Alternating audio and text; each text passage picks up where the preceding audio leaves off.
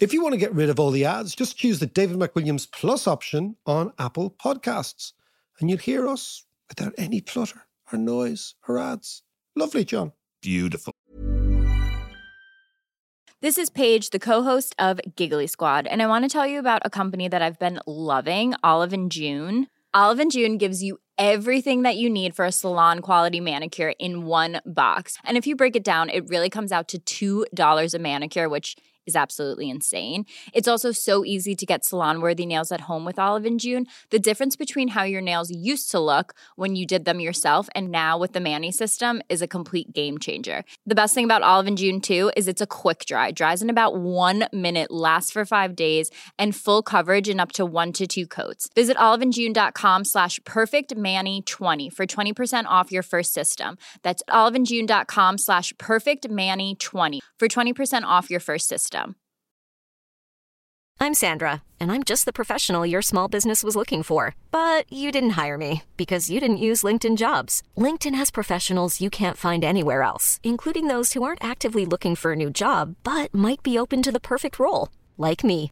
In a given month, over 70% of LinkedIn users don't visit other leading job sites. So if you're not looking on LinkedIn, you'll miss out on great candidates, like Sandra. Start hiring professionals like a professional. Post your free job on linkedin.com/achieve today.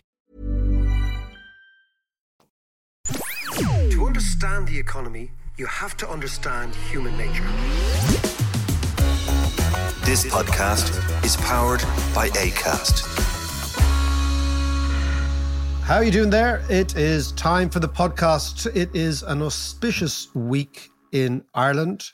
Joe Biden arrives in the country, the President of the United States, one of the most pro-Irish. He's coming home. He's coming home, exactly, to the Cooley Peninsula and Ballina. That's it. But we're going to talk today about a notion of global Irishness. Now, I'm going to talk about it through the prism of soft power, economic soft power. We're also going to link, if you're a regular listener, last week's podcast on Israel, last year's podcast on Inish Man, Joe. Yeah, that's right. And this podcast on art. And it's all against the background of the Good Friday Agreement, which was signed 25 years ago and really changed the country, John. And do you remember that night of the Good Friday Agreement? No, but you're actually telling me this is all, it's all coming. Tell me. In London, we had a flat up in Finsbury Park. I remember that flat. And yourself and Shan came in. I don't know who else is there. Came around for dinner and we drank Serbian wine that you brought. Yes, I had just come back from Serbia. Now, the thing about Serbia is a strange place, but they have this wine called Vranac, right? And Vranac is a grape, a Serbian grape. It's a grape, and it's very, very heavy. That's what I remember of it. It's really, really heavy. And I also remember there's a certain thing about wine, right? That sometimes it tastes really nice in the country that you're drinking it in, and it doesn't travel so well. And I remember the first time I tasted Vranac.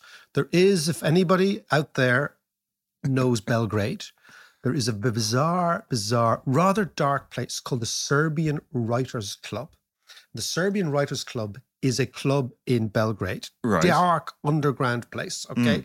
Now, the reason it is dark is because in the 1980s, a lot of the Serbian nationalism was cultivated by intellectuals. Interestingly, nationalism in Serbia didn't come from the man on the street. Right. It came from this intellectual class. Okay, right. That kind of fed Milosevic all these ideas of Serbian nationalism. You know, Momčilo Krajčić and all these poets, right? Poets were feeding him this stuff. And intellectuals and playwrights and all this stuff, right? And the place they used to hang out is the Serbian Writers Club. Right. And I was sent to, because, you know, last week's podcast had been sent to Israel. I was also sent to Serbia. I was sent to all these weird places in this job, you know? And I arrived in with a Serbian mate of mine, and it was like going into sort of a film noir. It was like, you imagine the classic film noir, and everyone's sitting there and they're smoking, they're talking politics and all that. And drinking this fine. And Vranac was the drink. Right. And I said, okay, well, let's bring loads of that back to London. And then I inflicted, it on you. That's why the night is really hazy. Exactly. Where was I the night of the Good Friday? But that was brilliant because we celebrated that all night. Yeah, no, it was an amazing thing. And of course for Shan, and not so much for me, but for Shan, it was a really big deal, you know? You know, but she's brought up, like all of her generation in Northern Ireland, born in the Troubles and lived all through the Troubles. That was their background noise. So much so that, you know, their preferred choice of school. Sean wanted to go into Belfast for school, but they couldn't go in because it was too dangerous. They had to go to the local school. There's lots and lots of things that you forget were, you know, inflicted upon Northerners by the Troubles. And, you know, the amazing thing is, like, now our little kids, I mean, our kids are the Good Friday Agreement incarnate. Yes, yeah, they are. Two little mongrels, you know, what are we? You know, and actually, we're going up to the north today, this afternoon. Yeah. And they'll be very happy up the north and chit-chatting away, you know, with their cousins and all that. They slot right in. Yeah. They slot right in, and then back down here, they slot right in. So I actually think the future of Ireland should be a certain proportion of Irish people need to sleep with each other.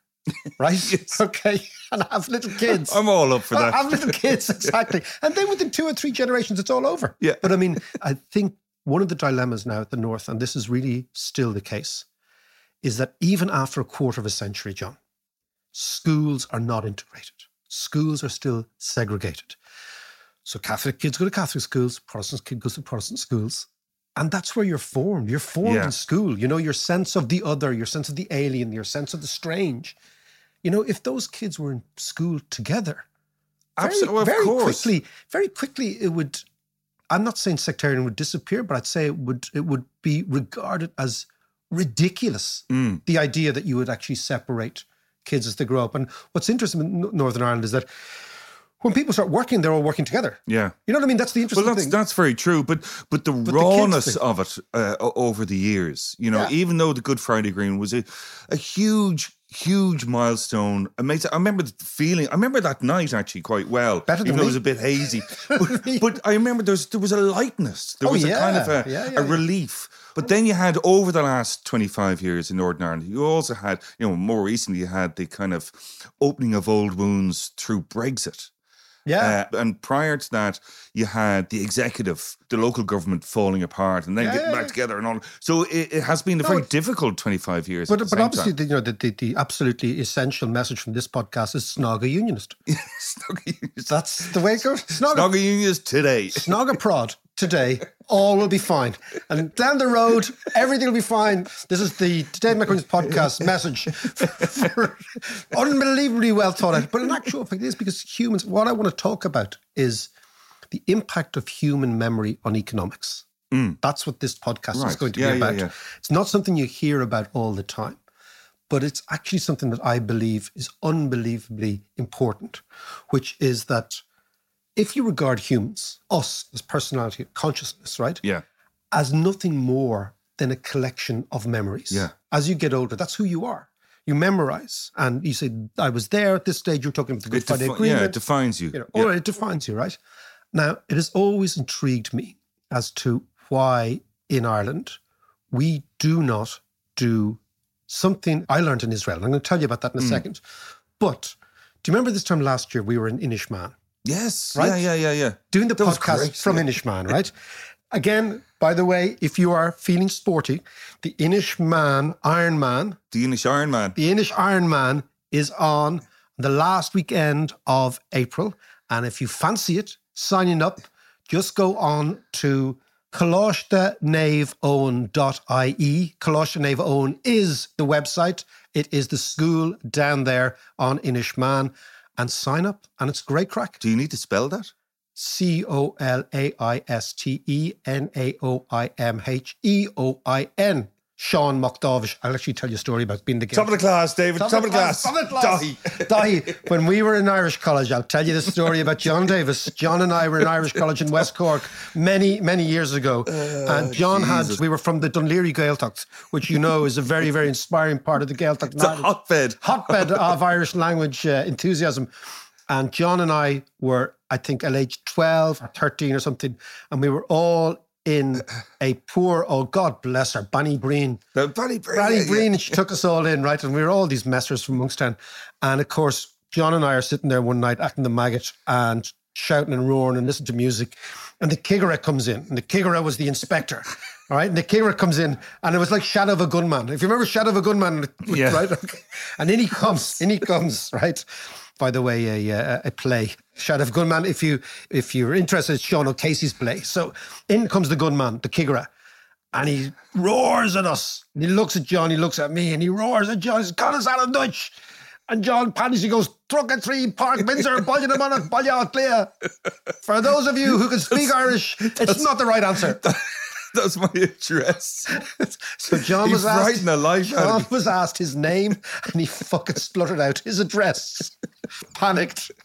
That was the extent of the Irish language achievement. Anyway, but the point was, John, what an Englishman does, right? You bring the kids. Oh my God. I just have chills down my spine now. I'm reliving that moment. Anyway. Yeah. By the way, I used to do his Ecker for him. Still doing his Ecker for him. Anyway. It was never, languages in general were never a strong point for me. And in fairness, they were never taught really properly either.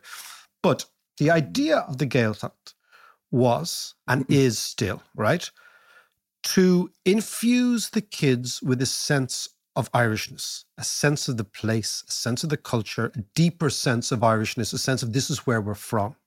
And I've always found that really fascinating because as we're doing now in this podcast, what we're talking, we are our memories. These are the things we all remember. Yeah. And, when I ask you, or even if you're listening now, imagine yourself as your 13-year-old self, 14-year-old self. Who were you? Who were you hanging out with? What were you doing? These memories are absolutely central to the person you become over many, many years. Now, here is where we switch into a bit of economics, right? Many years later, after John and I were in the Gaeltacht, as we talked about last week, I was in Israel working. And my old boss said to me something fascinating. He said to me, he's a guy called Amos Rubin. He passed away about 2 years ago. Really clever, beautiful man, beautiful person.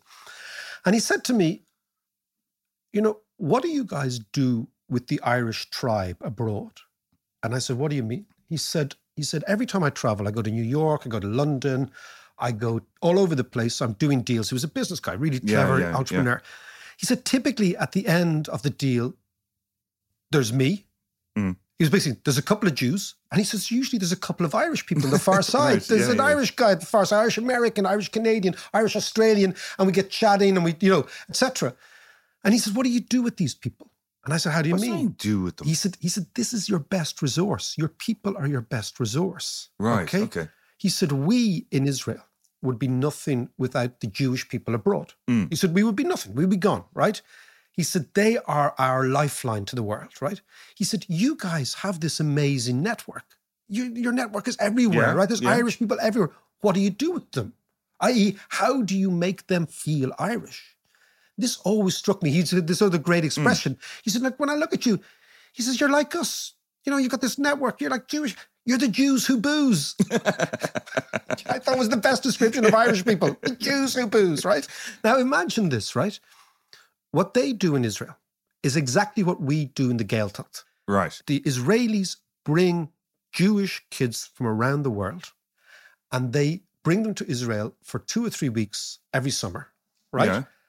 Exactly as we went to the Gaeltacht, to infuse them with a sense of, your people are from Jerusalem. This is where you're from, right? Yeah. Now, those Jewish kids go back out into the world and they are forever wedded to Israel because the memories are created. These are when they're teenagers. They're teenagers. Really impressionable age. Exactly, really impressionable age. Yeah. Now, it's really interesting. And I was really fascinated by this. And they have this thing called birthright. Now, it's very, very controversial, right? Because every time you put 10 Jewish people in the land, what do you do with the Palestinian people, right? Exactly. But we don't have Palestinians. And also this friend of mine, I asked her, and she was the head of the finance department in Israel. She said, a woman called Tzipi Galyam. And I said, well, what do you do with these kids when they arrive? She just laughed. She said, basically, they come, they have a really good time.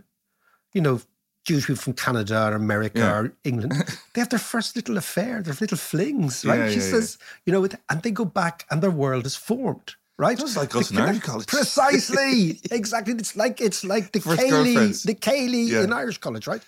Now, so I've always thought, think about Ireland. We have the largest diaspora in the world per head of our own local population. Yes. Yeah. The Irish Americans. So Joe Biden, go back to Joe Biden. He's part of the 40 million people in America who regard themselves as Irish. Okay? 40 million. There are 10 million Australians, Aussies, describe themselves as Irish. There's 4.6 million Canadians, right? Right. Think about this, right? What's that as a percentage? the Canadians, there's about 30 million Canadians, so it's 12% of Canada, 13%. Jesus. Right, okay. It's huge. Yeah, right? yeah. It's a quarter of Aussies, 25% of all Aussies, right? In the United States, it's a huge proportion. You know, if you think of the United States, 300 million, so 40 million, it's about 10%, a little bit over 10%. Yeah. So you're talking this massive, massive resource, right? They are well-educated, they are clever, they are well-traveled, they are unbelievably pro-Ireland, like Joe Biden. They are emotionally part of our country. Their kids tell them they're Irish. They go to maybe Catholic schools, typically. They go to Mass. To all these sort of links to Ireland. They're the Irish Americans I'm talking about. Yeah. In fact, the Ulster men should figure out that the Ulster Scots are even a bigger population. Yeah, they're the hillbillies. The hillbillies, yes. Yeah. And you know the story. The hillbillies are followers of King Billy from the hills, from Appalachia. Yeah. They used to come into the town. And the local sort of, you know the way America was divided amongst the Protestants between Presbyterian, sort of Roundheads and Cavaliers. Yes, right? yes. So the Roundheads are the Puritans, and they were the Presbyterians, and they were poor farmers, and they went into the American military in big stuff around Kentucky and all these places, right? Right. And of course, Cavaliers were the more upper class, swanky Anglican. This is before we arrived to cause havoc in the 1830s, right? It's like, here we go. There's a few gate crashers coming in from Galway and Donegal and these places. But before we arrived in America, there was always this conflict. And of course, it was the Cavaliers who called them hillbillies. The followers of King Billy from the Appalachian Hills. And they'd come in on the 12th of July and start banging their drums. And that's where the hillbillies come Glorious 12th. Glorious 12th, absolutely. So, but I come back to my point, right? Why don't we think about soft power? Why don't we think of Ireland as a massive Gaeltacht? And by this, I mean, think of Ireland as the recharging battery for the Irishness of all these people. So explain this to me. What would be the overall goal and purpose of this? So the overall idea would be, if you look at a lot of the stuff today about Irish America, there is a general sense that Irish America, as the Irish become much more suburban, much less urban in the United States, as they become more American, they're less hyphenated, that sense of Irish America will gradually begin to dissipate. Yeah. Because what has been very unusual amongst the Irish in America is, although we've been there for a long time, we've kept this hybrid identity. Yes. Right? And it's very, very strong. Yeah. But as time passes, it becomes less and less strong, right? So the idea would be the following. Do like the Israelis do, which is give them the opportunity to come here. Their kids, their grandkids. So for 2 or 3 weeks every summer, think about every school in Ireland is empty in the summer. That's true. Every single school, right? So there's a huge unused infrastructure for children here. Huge unused infrastructure. Do exactly as we do for the Gaeltacht. Bring them over, put them up in Irish families for 2 or 3 weeks, give them a program, like take them up to Kilmacud Crokes. Get them to play GAA, get them to play hurling, take them down the west, get them to Dublin. Give them a couple of fuckle. Give them a field to drink flagons in, or, great Irish cultural things like drinking flagons in open fields and bus shelters and things like that. And then you send them back to America. Right? Yeah. Then you create an Ireland in their heads. This is the idea of soft power, that they are therefore always wedded to us. Their memories are Irish, right? Do you remember that summer we were in Galway? Do you remember that summer we were in Dublin? Do you remember that summer, right? And what you do is you counteract the waning of Irish America by giving them something. So I've always thought, we know what the Irish Americans give us. They give us foreign direct investment. Yeah. When the Belfast Agreement was on the skids, it was Irish America came in and held it. When Joe Biden's coming here this week, the influence of Irish America is huge. We know what they give us. What do we give them? What do we actually give them? Nothing. We don't. It is like a dysfunctional. Are they looking for something? Yes, they're looking for home. They're looking for a yearning. They're looking for something spiritual and cultural that's much deeper. That's why when the Irish Americans, I'll give you a great statistic, right? Forget the Americans for a second. Our friends over across the water in Britain, right? Yeah. Now think about this. There are 6 million English people. 6 million English people with one Irish grandparent. That means there are more English people with Irish grandparents than there are Irish people with Irish grandparents. Right. That's quite a statistic, actually, isn't it? Bonkers. Yeah. That is kind of bonkers, right? There are more people in England with an Irish grandparent than there are people in Ireland with an Irish grandparent. Why? Because 500,000 Irish people emigrated in 1950 to England alone. And it's their kids and their grandkids, right? Yeah. Well, it's like my brother's over there and he's got kids and they'd be really happy to pull on the green jersey when the rugby match is on, for instance. And Ireland are playing England, they're pulling on the green jersey. Precisely, right? Yeah. And as you know, I have the weakness for following the Republic. Yes. As I tell you, I go to the Republic, take you like Carlsberg to places that other beers don't reach. Okay. And there you meet all the sort of Birmingham Irish, the Manchester Irish, all that sort of stuff. So my point is, what do we give them? They give us their heart and soul. They give us their emotion. And everybody's looking for identity in this very bizarre, globalized, cosmopolitan world. Identity is becoming more critical to people's sense of themselves. We have an enormous resource, which is not 1 million, which is not 10 million, tens of millions of people around the world feel Irish, right? We are, as a nation, the Department of Foreign Affairs, or whoever thinks about this stuff, right? Actively saying, oh, it's kind of waning, but what can we do? It's demographics, it's history. No. You've got to actively protect this. And the reason you would actively protect this is because soft power is the power of the future. Soft power is the power of small countries. So small countries have always been terrorized by what I would call the tyranny of size. So when you're small, you don't get to be at the table. And typically, if you're not at the table, you're on the menu, right? Somebody's going to do your bidding. So how do you expand the Irishness of the Irish tribe? So you get them on your side and you make that connection between them and us more real than just St. Patrick's Day. Yeah. What you do is you bring their kids over, you give them a great time, you say, yes, you are part of the tribe.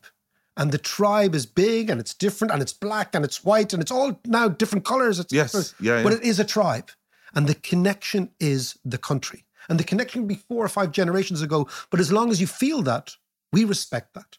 And you bring them over here and they have the crack, right? And they have these teenage memories.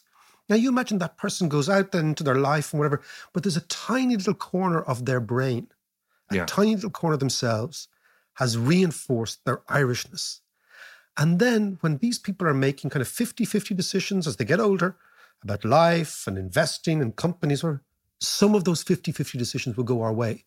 Not because we are any better, but because we have colonized a little part of their identity. Yeah. That's the key. Mark, this is, I really like this idea and I love the Gaeltacht element to this and where it might lead to with soft power. But let's have a chat about the logistics of doing this. You've got to be practical, Mike. This works is I'm the dreamer, John's the pragmatic person. This is how this works. We'll talk about that after this. Okay. Ryan Reynolds here from Mint Mobile. With the price of just about everything going up during inflation, we thought we'd bring our prices down.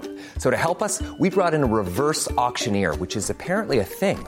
Mint Mobile Unlimited Premium Wireless. How to get 30, 30, how to get 30, how to get 20, 20, 20, how to get 20, 20, how to get 15, 15, 15, 15, just $15 a month? Sold! Give it a try at mintmobile.com/switch.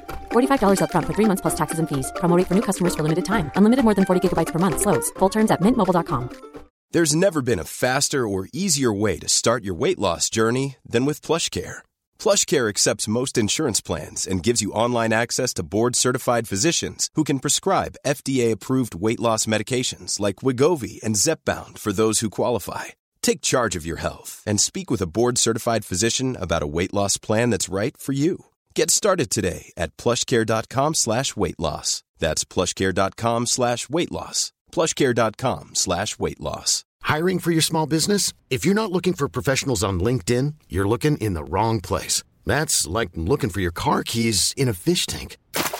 LinkedIn helps you hire professionals you can't find anywhere else, even those who aren't actively searching for a new job but might be open to the perfect role. In a given month, over 70% of LinkedIn users don't even visit other leading job sites. So start looking in the right place. With LinkedIn, you can hire professionals like a professional. Post your free job on linkedin.com/achieve today.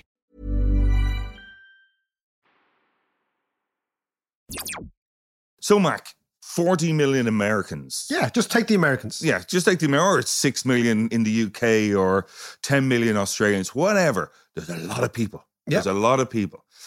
How would something like this work from a logistical perspective? And, without being boring about it, but somebody needs to be practical and think about the practicality. Well, I mean, you, for example, are very involved in and know a lot more than I do about the GAA. Mm-hmm. So you take the GAA as an organization, as an institution, right? It's very, very deep in every community in this country. Very, very deep. It has amazing infrastructure in every village. It is also very plugged into this idea of the global tribe. So there's GAA clubs all around the world. And growing, actually. Yeah, and what always happens to me when I do a paid gig anywhere around the world and it's on Twitter, the local GAA club brings me up on Twitter or something, says, you do us, a whip round gig for the GAA. But that's grand, and I'm really happy to do so. Bangkok, Taiwan, Uganda, Dubai, everything, right? So, but they're plugged into this idea, right? Yeah. You have also the entire infrastructure of the Department of Education. The entire infrastructure of the Department of Education is free all summer. Okay? Every single school is empty. So imagine GAA clubs, schools, right? And then what you would do is you would also try and generate community-based ideas. So you're appealing to people, a little bit like, for example, how people around here take in Spanish students, right? Yes. So you basically say, take in a student for the summer or for 4 or 5 weeks, we'll pay you, and they get steeped in Irish culture. I'm not too sure the Spanish students. I remember Javi Alonso. Do you remember the football player? Yeah. He learned his his English in Kells, and he speaks every now and then. Fucking hell, yeah, exactly. He does. It's brilliant. That's fantastic. Yeah, he learned it in Kells. Anyway, so that would be the idea. So you build it up. So many years ago, I got involved with the Department of Foreign Affairs. This idea I had, it kind of comes from this idea here of the Global Irish Forum, which came to pass. Yeah, I remember that. Yeah. And yourself and John Reynolds. It was, we went in. I asked John, who passed away, unfortunately, a few years ago, but people in Ireland will know him as the very, very brilliant festival entrepreneur, set up Electric Picnic and set up Forbidden Fruit and Electric Picnic, brought Leonard Cohen over here. Brilliant person. Yeah. Anyway, the idea would be to create some sort of festival for Irishness, and we pitched it to the Department of Foreign Affairs, and then it became the Global Irish Forum, which I kind of hosted for the first couple of years, and now it's kind of gone on. It's something else now. I can't even remember what it is, but I think it's called the Global Irish.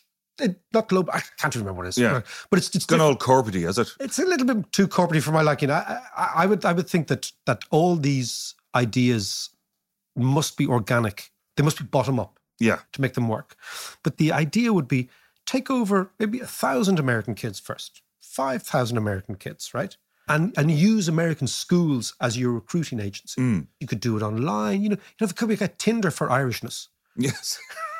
Swipe left if you're a baddie. Swipe right. Okay. But I mean, there's many, many ways of doing it, right? Yeah. But the idea would be to come back to the notion that Irishness is a cultural resource, but it's also an economic resource. And it's a way of fusing the two together inside the memory of the person to just make them a little bit closer. And I see this as giving back to Irish because they have given us so much. And there's an element of, and we spoke before about cathedral thinking, that kind of long-term thinking. And it's building, instead of physical structures, it's building a perception. You're building castles in the mind.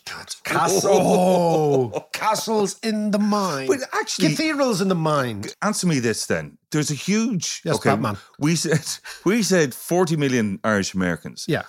But I don't know what the figure is, but there's a huge number of German Americans. Americans with German heritage. How come they don't feel as German and they're more subsumed into American culture? Yeah, it's very interesting. The first bizarre difference between German and Irish. So I'm just speaking German, for example. No, so very interestingly, the vast, vast, vast majority of German immigrants in the United States are Catholic, which is in contrast to the country. So they came from Western Germany. Yeah. There's also a large Palatine and sort of Protestant sect Germans who also came, who were kicked out in the 30 Years' War, right? But the majority came from West Germany. And when they arrived in America at the same time as we did in the 40s, 1840s, 50s, 60s, all that period, the know-nothings were also anti-German as well as anti-Irish. Right. Now, what happened is the Irish had a very bizarre pattern of settlement in America. They came from extremely rural areas, but they became very urban very quickly. The Germans came from rural areas, but they became rural. They became American farmers. They went to the Midwest, right? Yeah, yeah. So the Irish congregated in cities, in ghettos, and they became a very coherent political force. So straight away, the Irish experience in America is bizarrely urban, as opposed to mainly rural. Right. The German experience is mainly rural. Okay. So straight away, when you're rural, you're disparate. Yeah. You become much more likely to be interested in the farming community and farming issues, which is why the populist movements from around Kansas and all those places in the 1890s were largely led by Germans. Okay? Yeah, yeah. Interesting other thing. What did the Germans bring to America? Beer.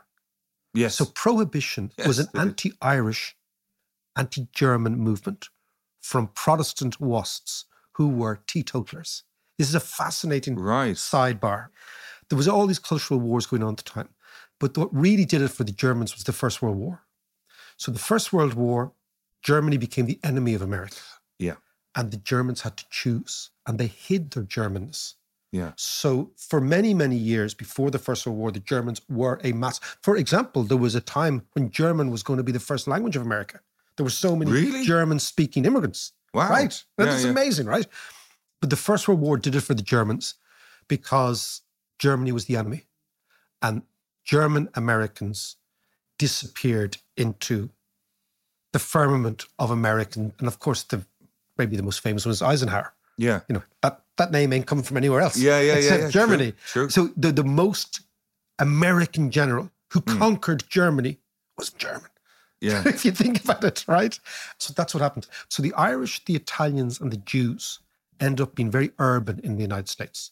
And very political. I mean, very political. You look at the profile of American politics and the number of the Mitch McConnells and the Bidens and the Clintons. The McCarthys and all these guys. People that we don't sometimes like. Yes. We digress, John. But that's what happens. But if to come back to our point, right, which is that when you think of the power of countries, you think of muscular hard power, like the power that Putin has. Yeah. And now you realize that's no power, because hard power is about the power of armies and size and terror. You know, it's physical power. We're the big guy we're the bully in the playground. We're going to be the big guy. Soft power is much more enduring. Soft power is the power of the imagination. It's the power of advertising. It's the power of creativity.